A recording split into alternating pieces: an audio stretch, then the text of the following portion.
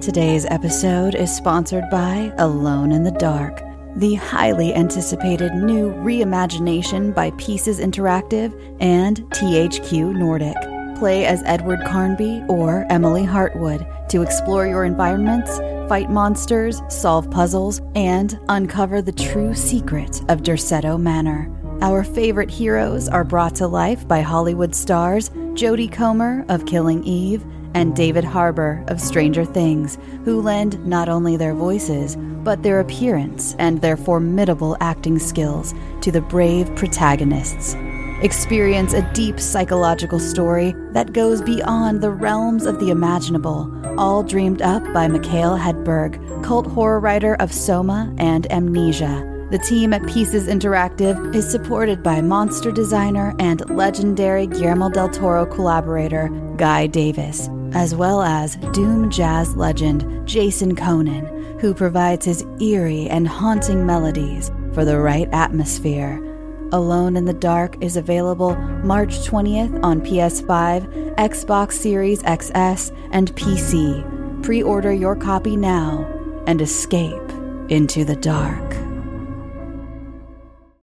Join us today during the Jeep Celebration event. Right now, get 20% below MSRP for an average of $15,178 under MSRP on the purchase of a 2023 Jeep Grand Cherokee Overland 4xE or Summit 4xE.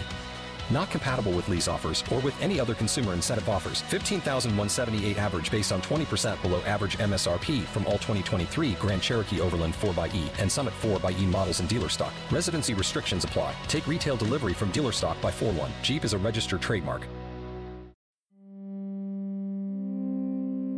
This is the Bloody Disgusting Podcast Network. No.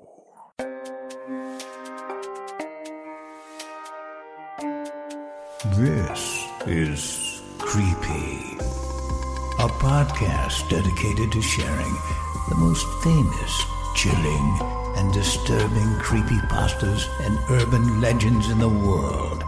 Whether these stories truly happened or are simply fabrications is for you to decide. These stories may contain graphic depictions of violence and explicit language. Listener discretion is advised.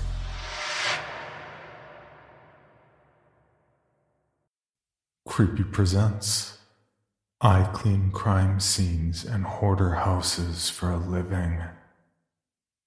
Written by Dopabean and narrated by Nate Dufort. Part 6. Final update. Today, I saw something I don't understand. I've always preferred pain to itching. Not that I enjoy either, but pain is straightforward. Even at its worst, pain is somehow clean.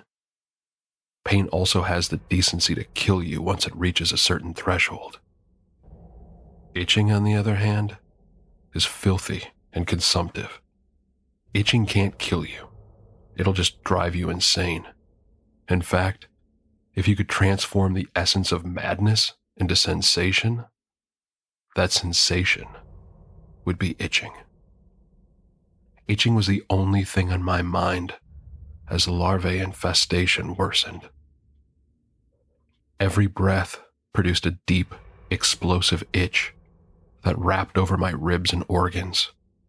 I saw vines in my mind's eye, thin and wet and tipped with golden eyes, winding their way through my body. By the time my parasitic doppelganger blinked awake, night had fallen, and my larvae had regrown. The new batch was small and stringy, ill-looking. They peeked out anxiously from the holes in my skin, quivering. My doppelganger was easy to control. Actually, there was nothing to it. When I moved, it moved. I was glad for this because I didn't have any energy left for conscious control. With a great deal of effort, I dressed it, and together we hobbled out to my car. There was a moment of confusion when it tried to climb into the driver's seat with me. I repositioned it in the passenger seat, struggling as it mirrored my movements, The larvae surfaced to watch, straining the tender flesh at the bottom of the holes. The drive to the suicide house, to the circus, was a hallucinatory nightmare. Things crept around inside me, prodding and squeezing tissues. The winged snake in my heel thrashed angrily, nipping my skin as it attempted to chew through my shoe. Worst of all, I couldn't stop coughing. Every fit inevitably ended in a torrent of vomit choked with leaves and tiny golden eyes. My doppelganger ganged with me, identical except for its eyes, flat and golden, comprised of 100 parasite irises. After what felt like eternity, I reached the circus and led my doppelganger inside. The living room had transformed into a grove. Vines and glowing flowers covered every surface. In the corner, dimly illuminated by blossoms, sat the enormous anemone.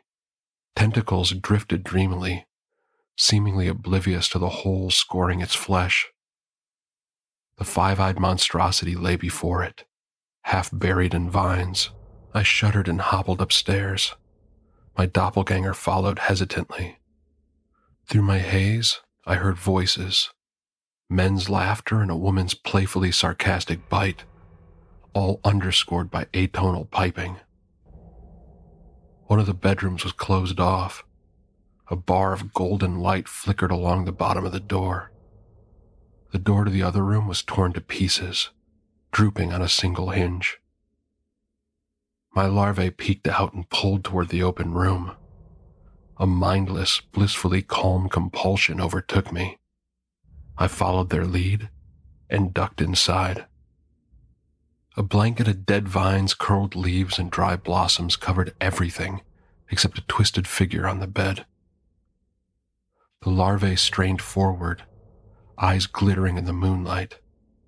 It was the warped girl, unnaturally stretched across a blood-soaked quilt. Strangely, slates lay atop each of her hands. They were piled with hairy spider legs and bloated tentacles, garnished with sprouts and dead flowers. Horrific details resolved as I came close.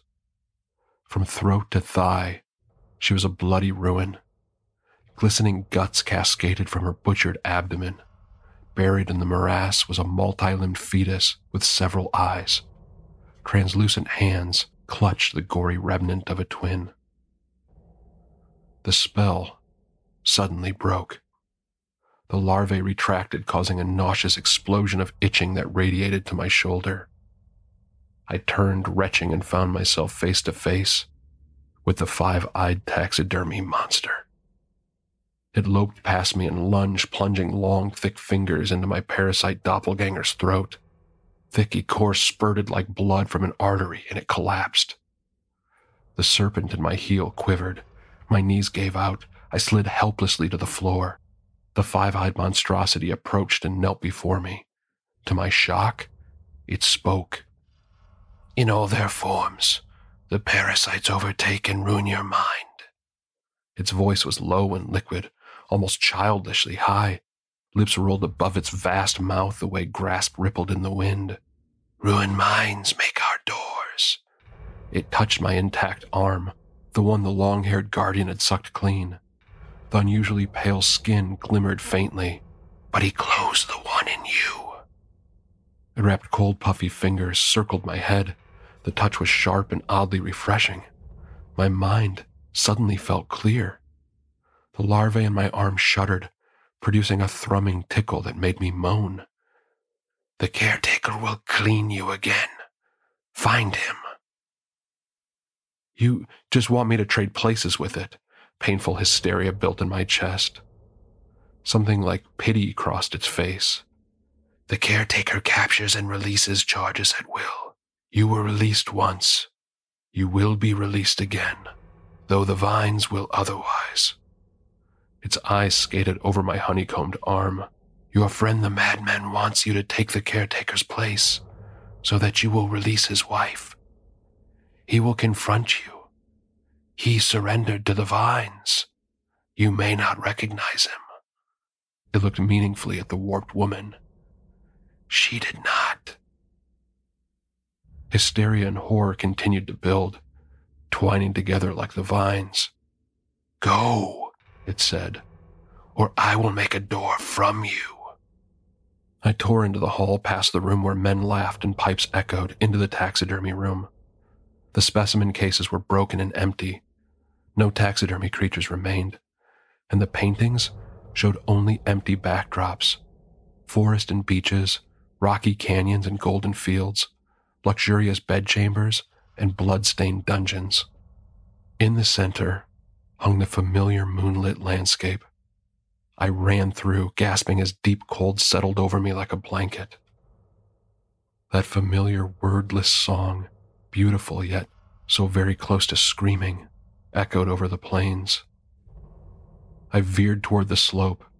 The pyramid came into view, a cubist masterpiece of blinding silver and unfathomable darkness. Low veils of clouds clung to the top like a gathering storm. Itching ran along my bones as larvae shifted. I hurtled toward the labyrinth, dodging thorny vines and treacherous burrows, half hidden in the brittle grass. My intact arm glimmered strangely on my periphery, milky and too smooth. It frightened me in a way even the larvae could not. I sped up, grimly ignoring the serpent writhing in my foot. Pale light guided me to the labyrinth's entrance. As I approached, I heard a low, resounding thrum. The ground vibrated and a chorus of horns echoed through the night. To my shock, glittering beetles erupted near my feet and flooded across the grass. Other creatures followed. Antlered hogs, primordial cats, giant toads, tiny foxes with billowing clusters of tails, and more. So much more, all running away from the pyramid. I reached the entrance just as a pack of long, low wolves with tusks and bulbous eyes bolted past. 6 winding paths flanked a marble promenade that led directly to the pyramid. Horns and wordless wailing echoed off the black walls. The larvae in my arm peeked out of their burrows. I fought the urge to rip them out, the pain I knew would make me black out, and marched forward. More paths spun off the promenade, narrow and impenetrably dark. I hurried past, refusing to look lest I find something staring back at me. A tall, perfectly rectangular opening loomed ahead. Pulling up to Mickey D's just for drinks? Oh yeah, that's me. Nothing extra, just perfection and a straw. Coming in hot for the coldest cups on the block. Because there are drinks. Then there are drinks from McDonald's. Mix things up with any size lemonade or sweet tea for $1.49. Perfect with our classic fries. Price and participation may vary. Cannot be combined with any other offer. Ba-da-ba-ba-ba. Glimmering steps led to the entrance. I slowed to a halt at the base of the stairs. For a paralyzing moment, I thought about turning back. This was, I thought, the very last thing I wanted to do. At that moment, the serpent in my heel convulsed, sending bright, electric pain coursing through my leg. It was an apt, perfectly timed reminder that actually, dying of an alien parasite infestation was the last thing I wanted to do. So I went inside. Soft, smoky incense enveloped me, along with an almost debilitating heat. Vines and flowers crawled up the walls alongside veins of polished ore. Blossom and mineral glowed dimly, illuminating a septet of enormous images on the antechamber wall. 5 I recognized.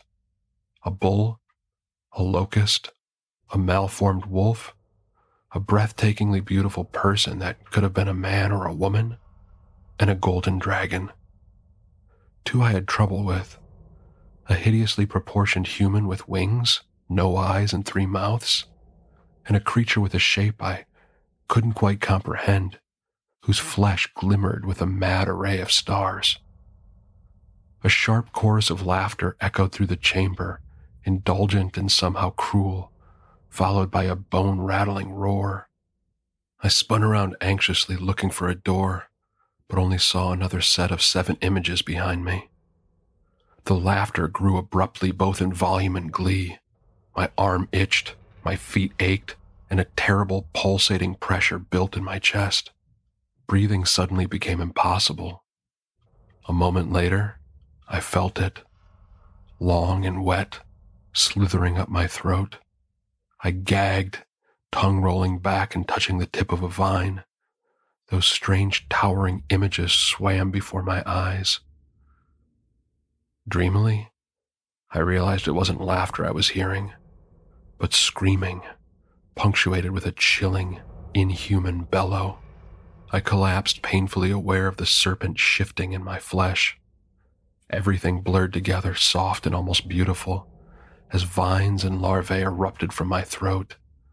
Tiny eyes and wet leaves glittered on my periphery. It scared me, so I closed them just as halting footsteps echoed through the chamber. I felt hands on mine, strong and cold. I looked up and saw the caretaker's strange, sharp face staring into mine. One of its eyes had ruptured, red, swollen, and unwholesomely bloated. Horror and hope suffocated me along with the vines as the guardian lowered its mouth to mine. Cold lips closed over my chin and cheeks.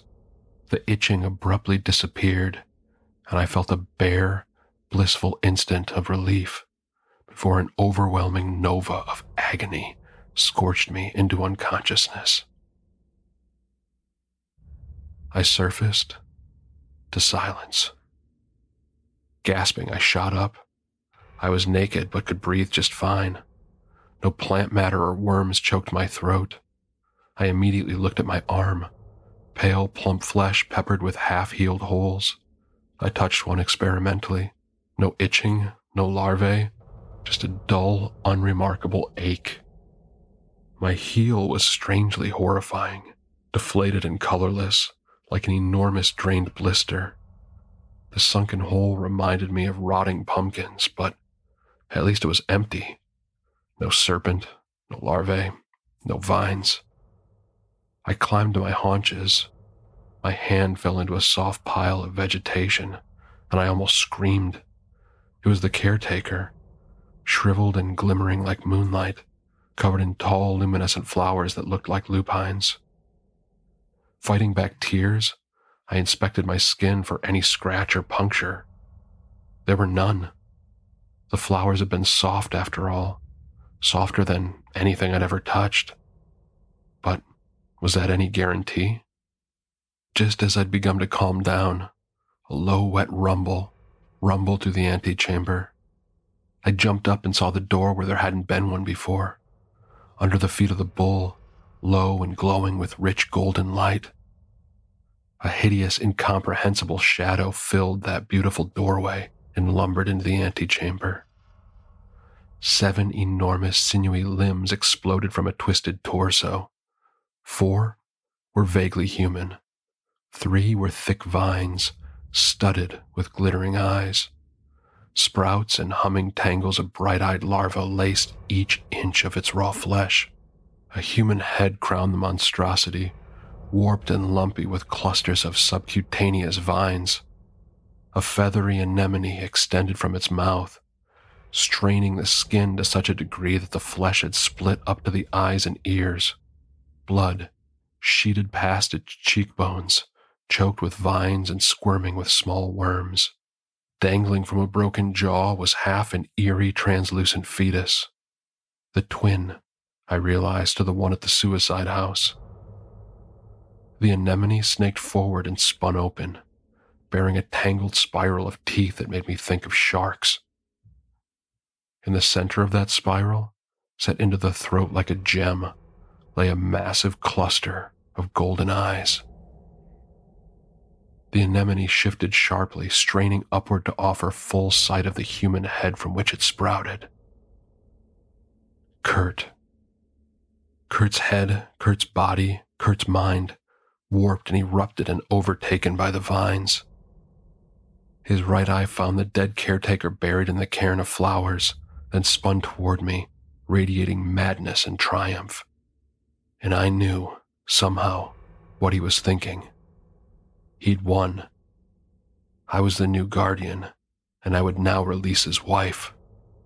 Sadness and profound rage swept through me, just as the caretaker shifted under his glowing lupines. A deafening roar shook the pyramid. The anemone stood at attention, and Kurt looked back at the small door, panic flickering across his ruined face. Then he lunged at me. The caretaker exploded from his funeral grove in a tornado of stems and glittering petals, launching himself at Kurt. He reached into that nightmare gullet, ignoring the spiraled teeth, and plucked out the golden cluster of eyes. That roar sounded again. Dust rained from the ceiling. Leaves and flower vines rattled as if in a wind. The guardian ignored it and continued his methodical dismemberment of Kurt. A chorus of shrill screaming issued from Kurt as larvae squirmed and shot out of his flesh, swaying several feet in the air before diving down at the guardian. Glistening bodies swarmed over the guardian's snowy arms. I turned and ran, hurtling down the promenade, oblivious to the numbing cold. I don't know how I made it back to the suicide house, but I did. I stumbled past empty paintings and taxidermy monsters who now breathed, past the warped woman's corpse and the laughing men. Salt crunched under my feet as I tore down the stairs and out into the yard. It was dark, and I was panicked, so my nakedness didn't matter to me. I slid into the front seat of my car and sped home, where I inspected every inch of flesh. My hands are smooth and unmarked. My feet are not. Small scratches and punctures litter the skin, but I think I'm all right. They're already healing, and the skin is smooth and unusually pale. But just in case, I drenched my feet in hydrogen peroxide, washed them, and sprayed them with a cheap herbicide. It hurt like hell. I can barely stand, and I'll have scars, but it's worth it. Then I showered in the hottest water I could stand and stumbled to bed. I woke this afternoon to a very familiar painting propped against my bedroom wall. It's just a painting for now. Rich oils and silver tones depict the scene as I first saw it. A crisp spring night with a tall, inhuman figure framed by luminescent flowers and strange trees. I left it there and went to the suicide house. Instead of Evie's 2-story house, I saw a neat little bungalow with a breathtaking rose garden. I drove by 3 times before going back home. I haven't done anything with the painting, but I need to soon. I had a really good look at it just now, and there's a problem. In the distance, behind the caretaker, is another figure.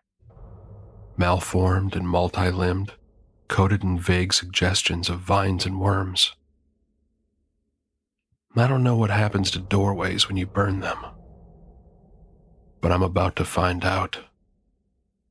For more information, including pictures and videos of the stories told on this podcast, or to suggest stories for future episodes, please visit us at CreepyPod on Twitter, Instagram, and Facebook, or email us at creepypod@gmail.com.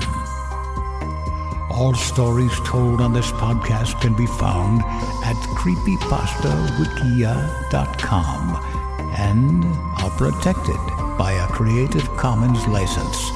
Some rights reserved unless otherwise stated.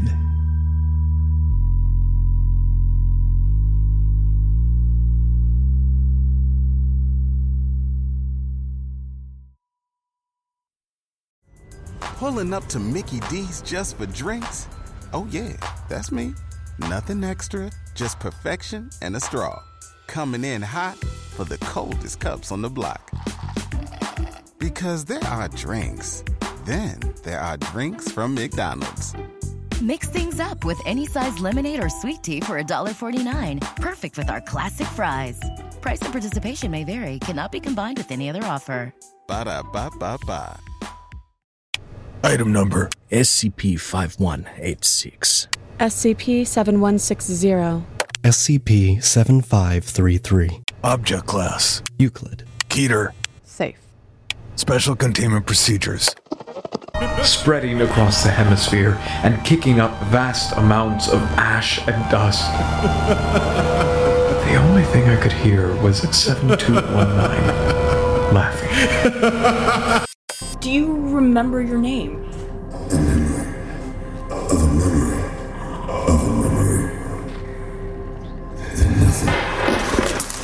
Heartland Counseling. Appointment update. I feel them again. Heartland Counseling. Appointment update.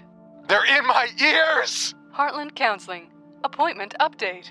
Nobody understands! SCP Archives is a weekly fiction podcast. Each episode, we dive into the strange, the unknown, and the... Find us on Apple Podcasts, Spotify, or at scparchives.com.